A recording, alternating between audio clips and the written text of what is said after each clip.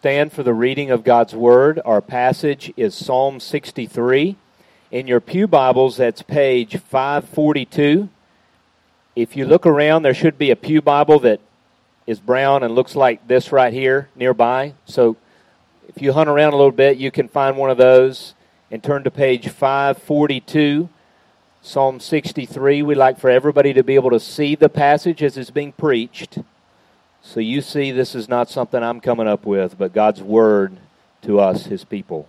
Page 542, Psalm 63. You, God, are my God. Earnestly I seek you. I thirst for you. My whole being longs for you in a dry and parched land where there is no water. I have seen you in the sanctuary and beheld your power and your glory. Because your love is better than life, my lips will glorify you. I will praise you as long as I live, and in your name I will lift up my hands. I will be fully satisfied as with the richest of foods. With singing lips my mouth will praise you. On my bed I remember you. I think of you through the watches of the night. Because you are my help, I sing in the shadow of your wings. I cling to you. Your right hand upholds me. Those who want to kill me will be destroyed. They will go down to the depths of the earth. They will be given over to the sword and become food for jackals. But the king will rejoice in God. All who swear by God will glorify in him, while the mouths of liars will be silenced. The word of the Lord. Thanks be to God. You may be seated. And again, as Mike mentioned a little bit earlier, for our young folks, there are little bulletins over here on the table that help you follow along in the service. So encourage you to get one of those. There's two kinds. There's one for younger children. There's one for older. So feel free to grab one of those and it'll help you follow along in the service together. Would you pray with me once more as we come to God's Word? Let's pray together. Father, we come and we pause before you now, just in recognition of how much we need you, of how much we need today to be refreshed and renewed by you, because the default of our hearts is just to drift from you. It'll happen again tomorrow morning. It'll happen again throughout the week. There will be so many things that we encounter in our life that will entice us away from you. And in unbelief, we'll forget about your love. It happens so quickly. So, Lord, we're here again today because we need you to speak into our lives. We need to hear your truth. We need your love to come and to fill our inner being so that we would be filled with worship and enjoyment and satisfied with who you are. So come and be our teacher, and come and refresh and renew the hearts of your people. In Christ's name we pray. Amen. So kids, I got a question for us this morning. Do you guys have a favorite athlete or actor or musician? Keegan? What is it? A.J. Green. I love that. Bulldog. Yes. Wide receiver. But that's not the reason. That's not the reason. He's an Alabama fan. So, wide receiver for the Cincinnati Bengals. H. Dak Prescott. Okay. All right. Cowboys quarterback. Nick Chubb. Whoop, whoop. Go Dogs right here. Nick Chubb. All right. Anybody else? Zeke. The Saints. Just the collection. The whole team. Yeah. Anybody? Bo. Spider Monkey? Spider-Man. Okay, all right. Wow. That's right. Good job. You know, for me growing up, it was Herschel Walker. Kind of like the Nick Chubb of my day. But, and I'm sure there's probably some young people that aren't into sports. Maybe it's an actor or a musician or somebody like that. But so often, we see these people who are able to do these things that are absolutely incredible. An athlete, an artist of some sort, and whenever you watch them do their thing, it just seems so effortless. I mean, it seems like they just show up and it just naturally comes. What you don't see is everything so often in their lives that they put into the work, the time, the practice, all of these things that they put into being able to go out and do that thing that you just see, the end product, the finished product there. I was wondering if somebody was going to say Steph Curry this morning. Does anybody know who Steph Curry is? So Steph Curry is the starting point guard for the Golden State Warriors, just won the NBA title. He's a two-time NBA champion, and he is the point guard of the team, and many people will say that Steph Curry is not only the best shooter in the NBA today, but that possibly he's the best shooter to ever play the game of basketball. And one of the things that you notice as you watch Steph Curry, this amazing basketball player, is literally he can pull up like that and make a shot almost anywhere on the court. And whenever you watch it, it's just amazing, and it's why you see so many Steph Curry jerseys all over the place. But here's what you don't know about Steph Curry, is that he is one of the hardest working athletes in all of sports. You wouldn't think that just seeing it because it just looks so easy. But he, in fact, is one of the hardest workers that there is. He puts more time into practice, more time into shooting. In fact, in the offseason, and this stat kind of stunned me, in the offseason, every single day, Steph Curry makes 500 three-pointers. Not just shoots. He doesn't even count the ones that he misses. Every day, he makes himself make 500 three-pointers. Isn't that staggering? Which helps you to understand a little bit more about how he can be anywhere on the court and just pull up and shoot and make it. Because you see, he's done it so much. He's sought it out. He's poured his life into it. He's focused on it in so many ways. And that is such a fundamental part about how he gets to that place of being able to do that. So we're in a sermon series called Enjoying God, where we're looking at the book of Psalms. And throughout this series, we're talking about our relationship with God. The reality of Christianity is that it's not just, as you know, and we talked about this a lot, Christianity is not just something that you do. It's not a lifestyle. It's not rules that you follow. It's actually entering into a personal relationship with the living God. And so what we've been talking about in our series is, how do we grow in intimacy with God? How do you grow in nearness with God? How do you grow in your relationship with God? Which is really a fundamental question that we all ought to really be asking and studying. And the book of Psalms are perfect for that, because literally they are inviting you into another person's relationship with God, and they teach us how to relate to God, how to be near to God, how to pray to God, all of these kind of things. So the Psalms are really perfect for this. But here's one of the things that we're going to see in today's psalm, and really going to be our focus for today. And it's the place, the part that we play in our relationship with God. That is the part of our seeking God, the part that plays in our relationship with God. In other words, you cannot grow in intimacy with God unless you are seeking Him, unless you are putting time into your relationship with God. That's kind of common sense in every other relationship that we know. You cannot develop a relationship without time, lots of face-to-face time, cultivating a relationship. The same is true with God. So we're going to look at this reality of what does it mean to seek God daily as a practice, and it's fundamental if you want to grow in your intimacy with the Lord. But here's the reality so often, for many of us, is that we don't do much seeking of the Lord. In fact, I think in our culture, it's even more exaggerated that less and less and less, even followers of Jesus, even people that know Him and have a relationship with Him, that our seeking of the Lord is less and less and less. So often we want to let other people do the seeking for us. You know, just tell me what I'm to believe, tell me what I need to know. But yet, we are not putting time into seeking His face, into knowing who He is in prayer and in the Word, in gathering in worship together. So that's what we're going to see today. The reality is we spend a lot of our time seeking all kinds of other things. The problem is not that we don't know how to seek.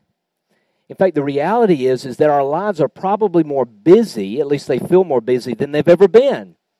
And so often as we think about seeking God, it's something that we think, I need to get to that. That's something I need to do. But the reality, if you're anything like me, is those plans to seek Him, to spend time with Him, to carve aside that time to just be with God tends to just evaporate because so many other things are crowding it out. For me, it's so often this right here. I'll have plans to meet with Him, but first I'll just check this. First I'll just take a look at this. Yeah, I'm going to go meet with Him, but I want to surf a little bit first. You know what happens? I look up and the time is gone. Here's what we're going to see in Psalm 63. That if you want to enjoy God, which is what we're talking about, it means to be intimate with God. It's delighting in Him, enjoying Him, Him being your satisfaction. If you want to find your enjoyment and satisfaction in God, you got to seek Him. There's just no way around it. You can't just passively grow in your relationship with God. You've got to seek His face. And that's what we see in Psalm 63. So let's jump in together.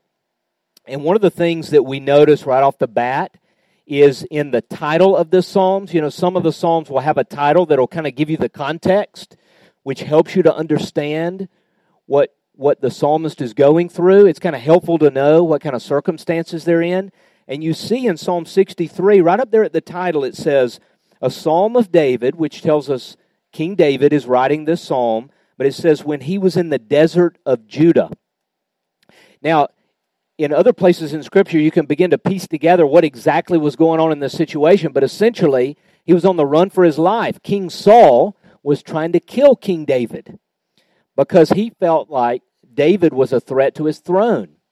And so David is literally all alone, and he's on the run from an army. He's got nobody. He's all alone. He's fled out into the desert, out into the wilderness.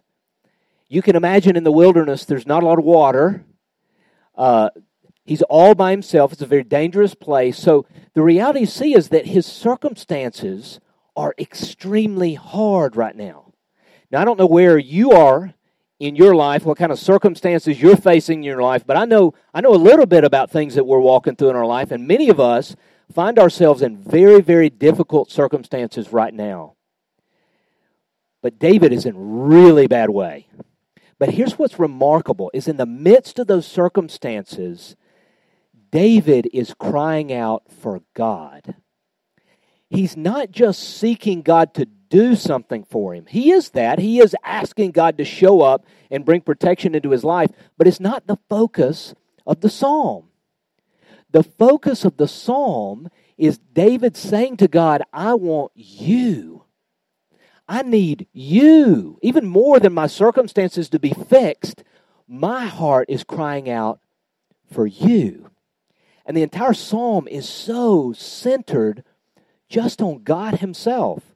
Look again, verse 1. O God, you are my God. Earnestly I seek you. My soul thirsts for you. My body longs for you in a dry and weary land where there is no water. So often our circumstances awaken us to this reality. The circumstances that God allows in our life are an opportunity to wake up to the fact that we need not just the fixing of our circumstances, but God himself. And that's the reality for David. In the midst of no water and running for his life, he says, I'm longing for you, the living God. Look what he says in the next verse. I have seen you in the sanctuary and beheld your power and your glory. He remembers back to this time where he was worshiping with God's people in God's presence in the tabernacle. And he says, I beheld your power and your glory. I was enjoying you and praising you as I was in your midst and seeing the depth of who you are. And then look at verse 3, a huge kind of verse. Just stunning. We could have just taken this verse and just say, what does this mean for our lives? Look at verse 3. Because your love is better than life, my lips will glorify you. That's just a monster verse right there. David is saying, your love, Lord, your love for me, experiencing and receiving your love is better than life itself. Now he knows. He knows what he's saying because his life itself is being threatened. He knows that he likely is facing certain death.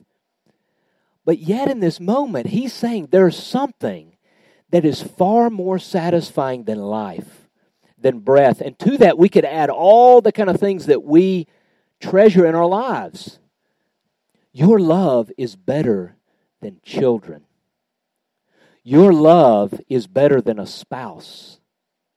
Your love is better than success. Your love is better than leisure and vacation and escape. Your love is better than all of my hobbies. You see how enormous of a statement that is. You see, it's only when you begin to see that God's love, receiving and knowing His love intimately in your heart, is better than anything that this life has to offer. Until you see that, you're always going to be controlled by your circumstances. You're always going to be chasing after things. You're always going to be using God as a means to get something else. So often we want to come to God because we want something that He might give us. And so we devote ourselves to Him in hopes that He will then provide that for us. But David is showing us that's empty. That's empty, and it's happened so often in religion that we will do for God in order that He will do for us. And David is inviting us to see here, listen, God Himself is the treasure. And until you begin to know His love and to know that it's better than anything that you might fear to lose in this life, until you know that it's better than anything that you chase after in your life, you're going to be ultimately unsatisfied. You're going to be ultimately thirsty down deep in your soul. And then he goes on to say, verse 4, I will praise you as long as I live, and in your name I will lift up my hands. Again, as we saw last week, when you enjoy something, praise flows. We delight to praise what we enjoy. The living God and His love is David's enjoyment. It's his delight, so it erupts in praise. And then look at what he says in verse 5. My soul will be satisfied as with the richest of foods. We all long to be satisfied. I mean, really, that's a definition of human behavior. We are all running after what we believe will ultimately satisfy the longings of our soul. And yet David said, to know your love, to receive it, to experience it, to rest in it, it's better than life. And enjoying that in worship is satisfaction for the soul. It's better than a big old steak. It's better than the richest affair. It's the most delightful thing to my soul is to be satisfied with you. So it's the critical starting place, and we really saw this a lot last week. The only thing that will ultimately satisfy is God Himself, God alone. But there's something that's critical to see here.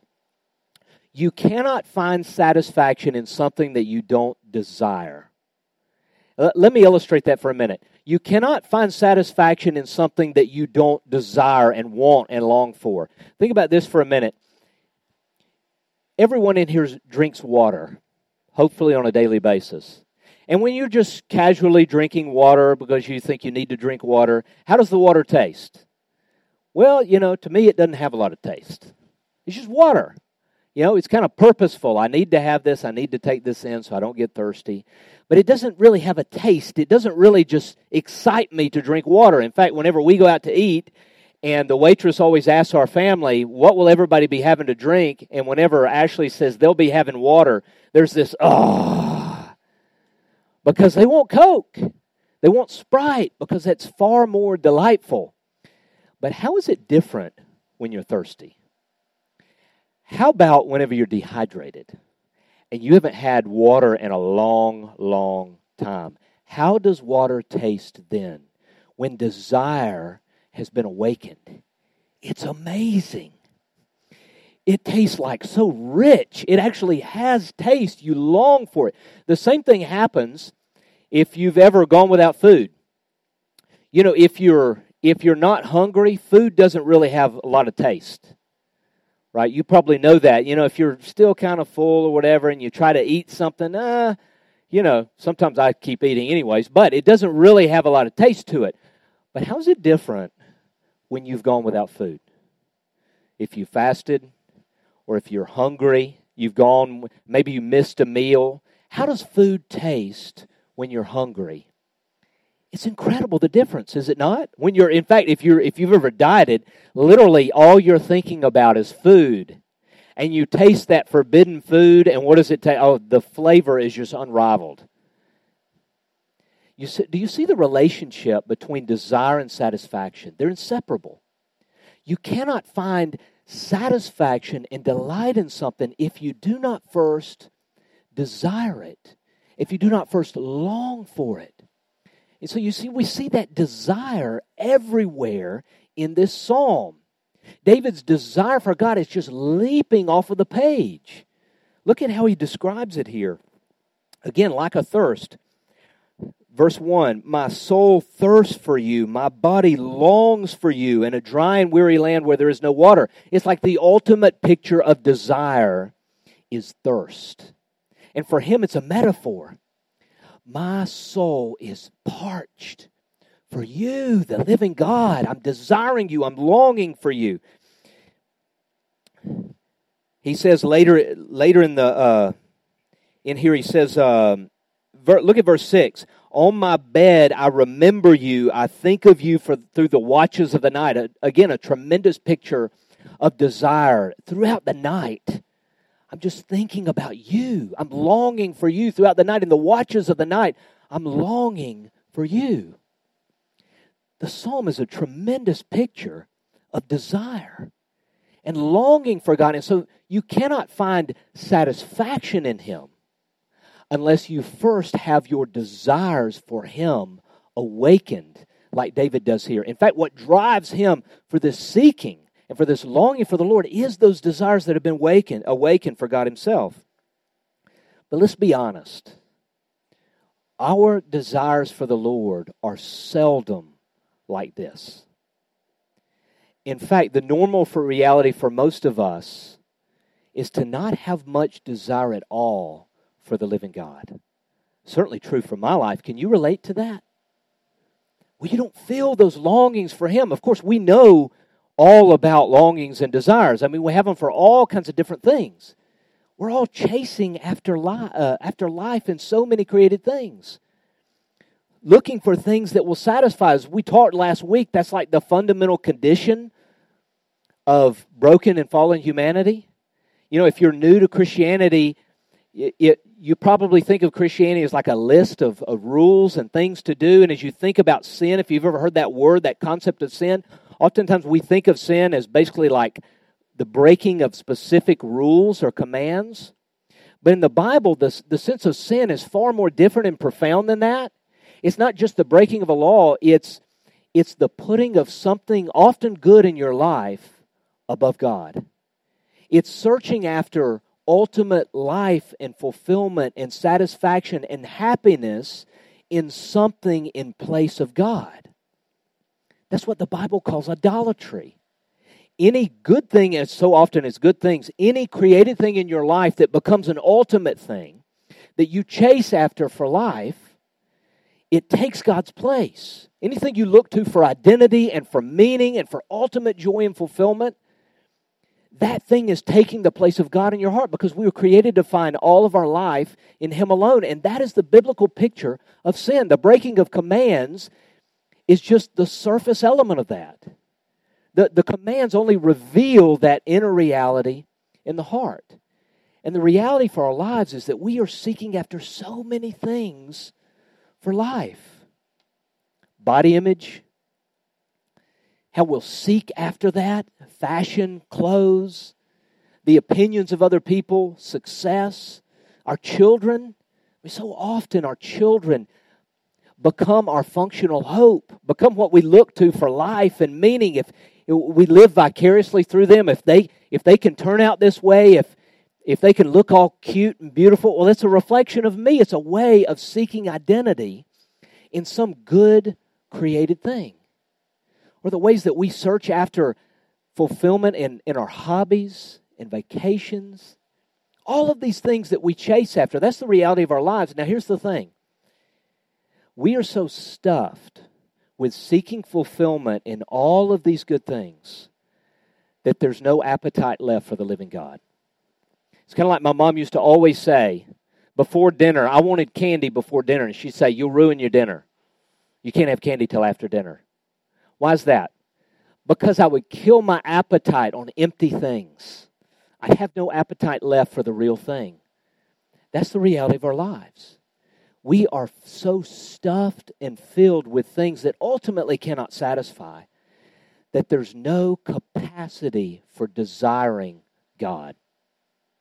C.S. Lewis has got a really profound kind of quote on this, where he says this, just consider his words whenever he's talking about the nature of desire and how oftentimes we can think about the Christian life as kind of an effort to suppress desires, but he kind of turns that on his head whenever he says this.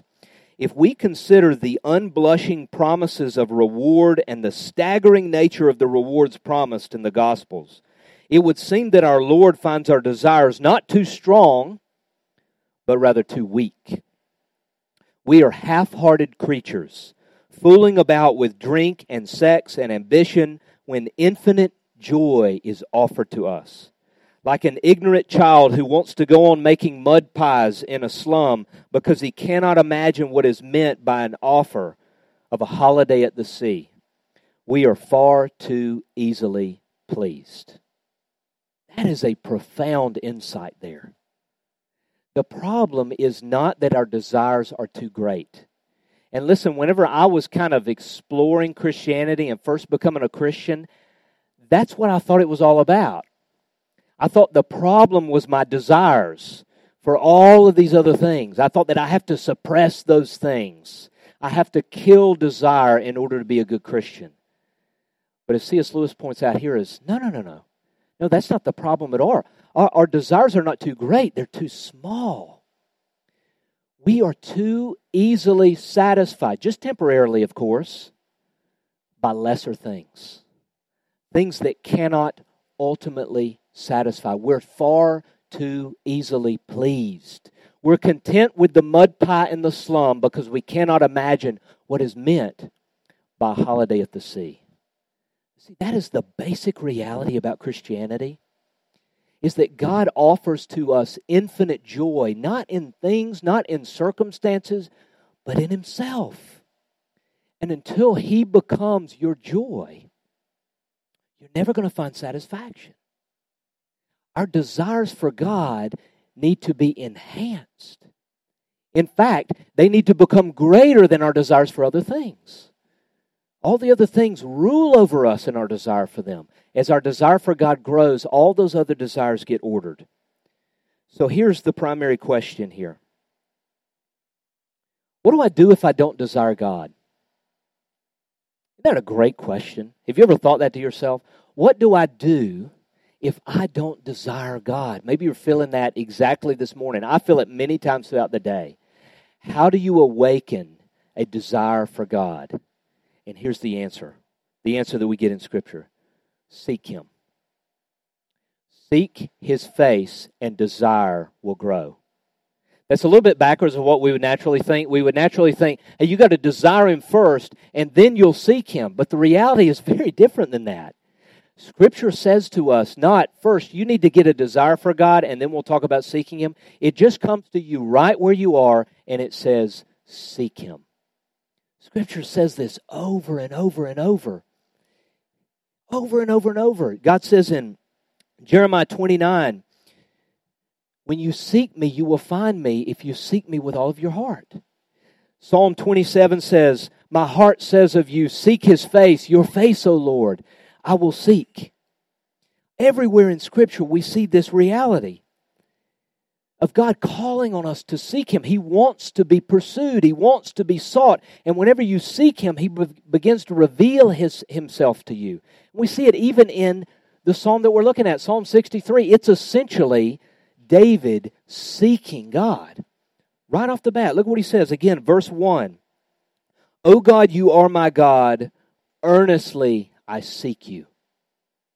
That's a description of the entire psalm. Earnestly, that's a word we don't use a whole lot anymore. It means with intensity. Oh Lord, I am seeking you with intensity. I'm seeking you the way a thirsty man in the middle of the desert seeks an oasis of water. I'm seeking you the way that a famished and hungry man is seeking a steak. I'm seeking you the way that a child seeks a toy. I'm chasing after you. I'm seeking after you. And as you seek, desire grows. This actually works in all kinds of different areas in our life. This reality of as you pursue something, as you seek it, as you practice it, it shapes your desires. That happens in almost every area of our life. Whatever you give yourself to, whatever you fix yourself on, whatever you go after in your life, that thing, those practices, those rituals will begin to shape your desires. I'll give you a few examples. What happens when you take a child to Toys R Us? What begins to happen in their heart? Desires begin to explode, right? I want this, I want that, I want this, I want that. Desires that did not exist before you went into the seeking house of beauty, right? As they're in there, they're wanting it. What happens to you when you surf Pinterest?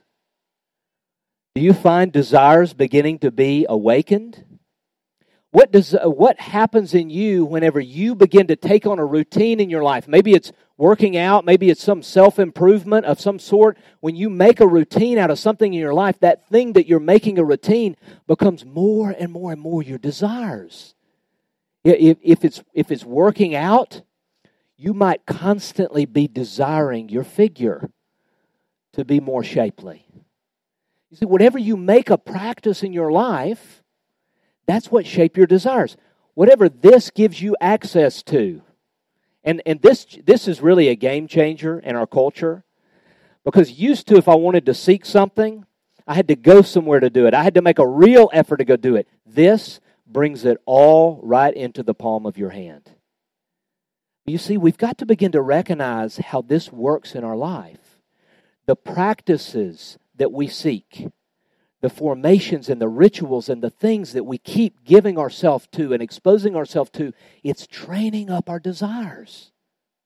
But what we see in Psalm 63 is that as we seek His face, that too begins to shape our desires.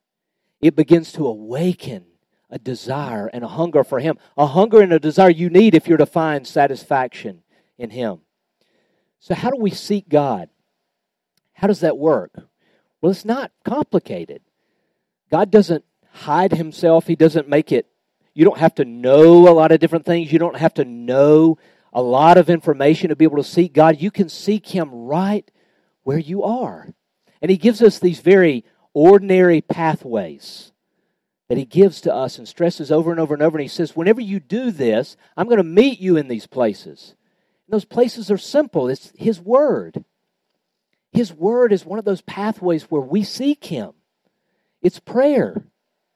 Just being in His presence and talking to Him and listening to Him, that is a way of seeking Him.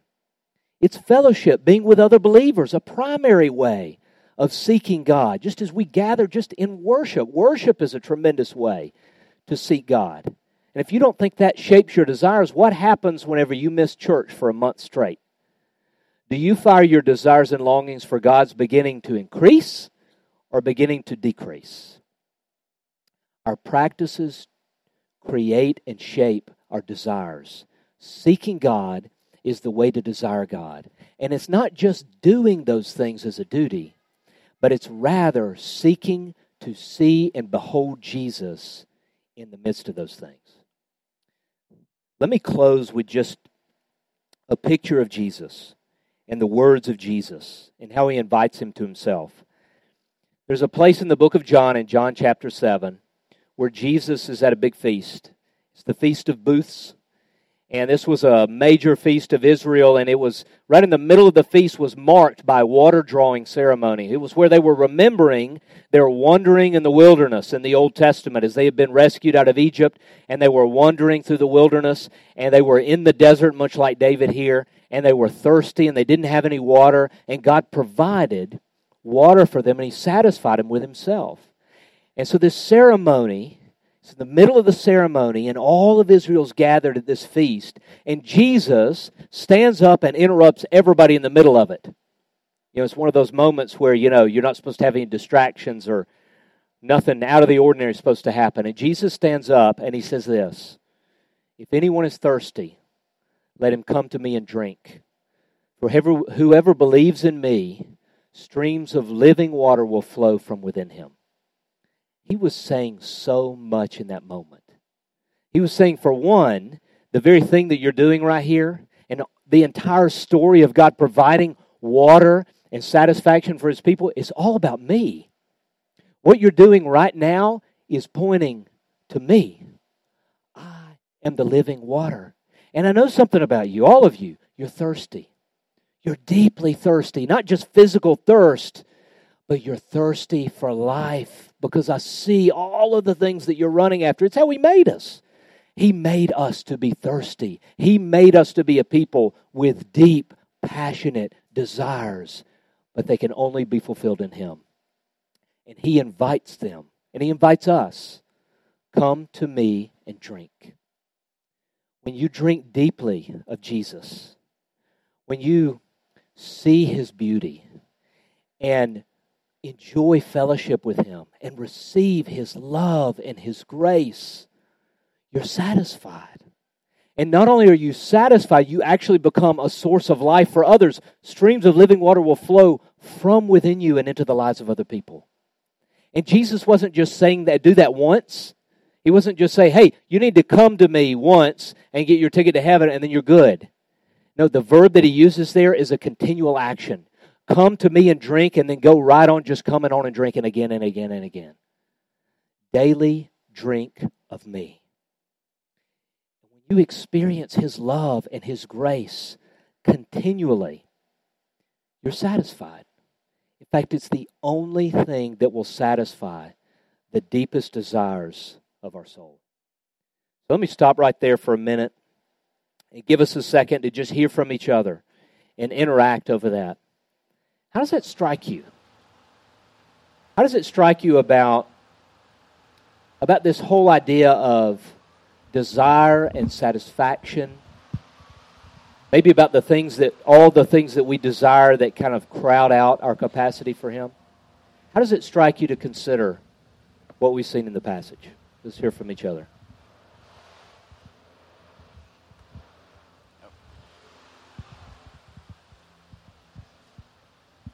Roxanne. One of the things that is very hard for me is self-control.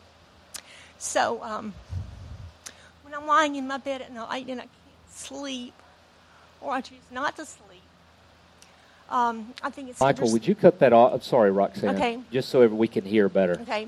I think it's interesting to note that the Bible says, seek ye first, but if I take action and remember my blessings, that takes an active choice on my part to think on that, to kind of like, oh, gosh, I'm sleepy. Oh, gosh, what if I don't go to sleep? What if I stay awake forever and then it's really bad?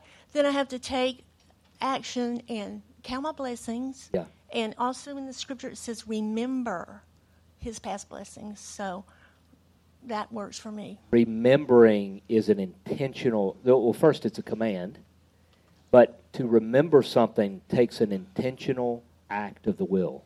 True. I think so often we're just so passive about our relationship with God. Just think it's just kind of automatic. This is not saying that our relationship with God is up to us. Now, some of us can go there, whenever we have very tender consciences and we're like, oh my gosh, you're telling me it's all up to me now. No. Growth is grace. God is the one who ultimately woos us to himself and changes our desires, but he does it as we seek him. It's like a real relationship. Every relationship has two ways. Now with him, his grace overrides all of our mess. But at the same time, inside of his grace, he says, I want you to seek me. I don't think we get that often.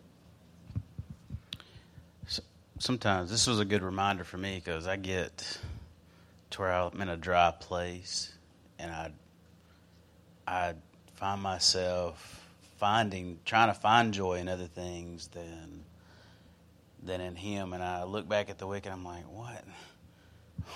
Where have I been this week? That's what I was writing that down. I was like, where have I been this week and everything? And it's just a good reminder for me that I can only find joy in Him. And then once I find joy in Him, I find that satisfaction, not only in Him, but in all His creation. Understand my humanity, even more, and then I desire my wife more and my kids and all those things. You know? But sometimes it's like you're hard. You're like, it's hard to get out of it. Yeah. You're like, how do I get out of this? I know I'm supposed to praise you, Lord, but how do I get out of this? Yes, And, right. And Or even did I do something wrong to get myself into this? We're all going to go through dry seasons. These seasons where God feels distant. I mean, it can be because of something you've done. That is a reality. That does happen, but not always. Sometimes God will pull back on His presence to increase this sense of longing. That's what He's done here in David's life. But we're all going to go through dry seasons where God feels distant. And the question is, what do we do in those seasons? And the biggest temptation is to run to other things for comfort in those times. Whenever those are the very times that God is saying, seek me. Yeah, sometimes I think that, seeking other things, I'm scared that I'm going to like them too much, or that's, a future fear, or in the past, a lot of shame of, oh, man, I've, really committed to that idol. And I think recently the Lord has kind of been showing me that, yes, idols are, offensive to Him, but also instead of feeling shame, I can see kind of more of my growing capacity to worship. And so it's not just stop doing that, but look how good you are at worshiping, now worship me. And I think that's been really cool to see that capacity in me grow. And the fear of I just need to bridle it all and just but instead of no, there is freedom in desiring, but just keep turning to me. Yeah. And repetitive, not just one and done, Yeah. That's a great example of how grace really frees us to seek Him, because just how you described it, whenever we blow it or we become aware of our seeking after other things or whatever, my natural tendency is to be I can't go to Him right now. I got to get cleaned up. I got to show Him I'm serious this time. And so I delay in coming to Him. Whenever, as we understand grace, the reality of grace is that we don't come to Him, we're not accepted by Him on the basis of anything in us, even our sincerity. We come to Him entirely on the basis of the righteousness of an entirely different person, which is Jesus. So the more you understand grace, the more you realize I can come to Him right now no matter where I'm at. I mean, if I've kind of wandered off and hardened my heart for a week to Him, I can come right now to Him. I can seek Him now. Or if it's been a year or 5 years, grace allows you, no matter where you are, to seek Him right there. And He reveals Himself and draws you to Himself, no matter where you are. And that's grace. The more we understand the grace, the more that it draws us in to seeking Him. And I think that's what's really hard for me, is that just seeing more and more how I don't really understand grace, and how it's there has to be something that I can do to increase my desire for God's, because I always feel like I'm in this I'm longing to long for Him more. Yeah. And I'll be I'm praying about it, but kind of, I'm just kind of hoping that it'll happen, because I'm so extreme. It's either I'm going to be very rote in reading the Bible and doing these things, and okay, boom, boom, boom, where are you at? Or I'm just going to be come to me.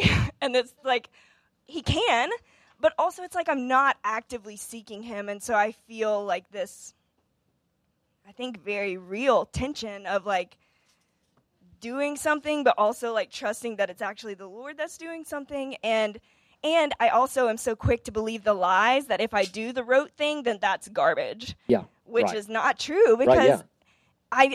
I've done it before, and And the Lord sometimes has you just gotta clearly shown up. Shoot 3-pointers every day.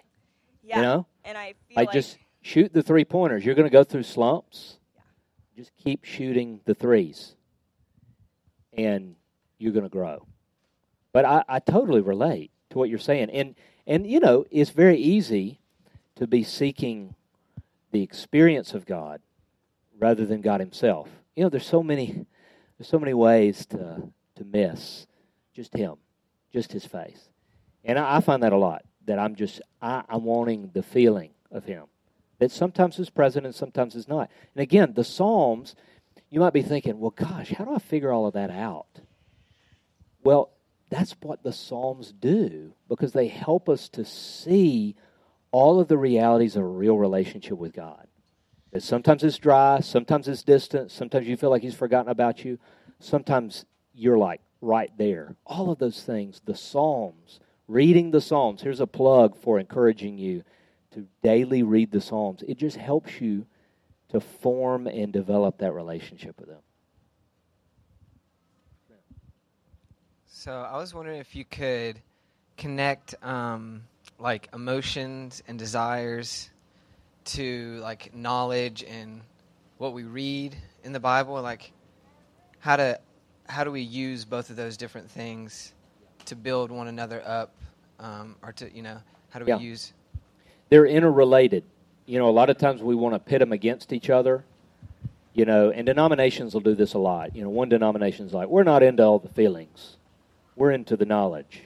And another denomination might be like, no, we're into the just serving and doing and mission. We're not into the, you know, to the doctrine.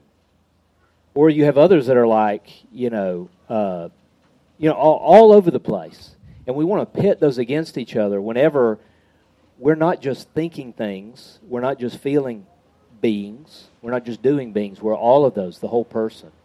And so they're all interrelated. You know, as I grow in my understanding of theology and of God's Word and who He is, it affects my emotions for Him. And as I serve Him, all of a sudden I grow in my understanding of Him and I grow in my desire and my emotions for Him. And, you know, so they're all interrelated. You don't say, first you got to understand and then you're going to feel, or first you got to do and then feelings will follow. Well, yeah, it can work that way, but it works all of those ways. And so there's not any one that's more important than the other, because what it means to be a human being is I have a mind, and I have a heart, the seat of my emotions, and I have a will that chooses and does things. And so it's the whole person that's seeking God. So you don't want to neglect one or the other. So it's not like you're so much focused on this emotion and this desire building. It's and just like put doing things and learning to the side. It's like you use doing things and learning to build the emotions. Yeah. And you use learning and emotions to build the doing. That's it. And so on. All interrelated. Yep. So, you know, we in our own denomination, we kind of elevate thinking and doctrine over everything else. And, you know, we get called the frozen chosen because we don't do anything, we don't feel anything. We ought to seek to be experiencing God's presence. That's an important, I'd just love to emphasize that for this summer series. We ought to be seeking an experience of the presence of the living God. We should do that. That's a good thing to do. So like I like what you said earlier about it's not we're always seeking that emotion, but could it also be where we're feeling something that we may not feel it's from God, but it really is from God, that emotion of longing, how He's given us that, even though it may not seem like it's from Him, but it is from Him to create that in us. Yeah. Yeah, I mean, it's like any other relationship. You know, think about it as like a marriage. When you're married to a person, that's very much a relationship. Sometimes you are going to feel things, and sometimes you are not. But you're still married either way. Now, if you just went around the whole time and be like, we have to constantly be feeling like these incredible euphoric feelings for one another. Well, that's just not real life. It's not a real relationship. But on the other hand, you want a marriage that does have a lot of affection. It does have a lot of emotion. And so you got to do things in order to experience that. But, you don't want to associate God's presence with emotion only. You also don't want to say they're totally disconnected. You don't want to do either. You don't want to be imbalanced on those. We better call up the worship team before we all melt here. But let's keep talking about this. I mean, this is like the business of like seeking Him, is having this kind of conversation that you can have not just in the service, but after it. And talk with one another. Tell me about your struggles in seeking God or experiencing His nearness. So let me close this in prayer. Lord God, we just need You. We need Your face to shine upon us, to know Your smile and Your affection, to know the love of the Lord, the steadfast love of the Lord that is better than life. That's what we need. Would You reveal that to us? Would You give us Your Spirit to open our eyes, to give us Your Spirit to help us to seek You and to deny ourselves all of these other desires that crowd it out. Lord, let us be a people that is seeking Your face in order that we would know the steadfast love of the Lord that is better than life, and so that our lives would be filled with worship and praise of You. In Christ's name we pray. Amen. Let's stand together.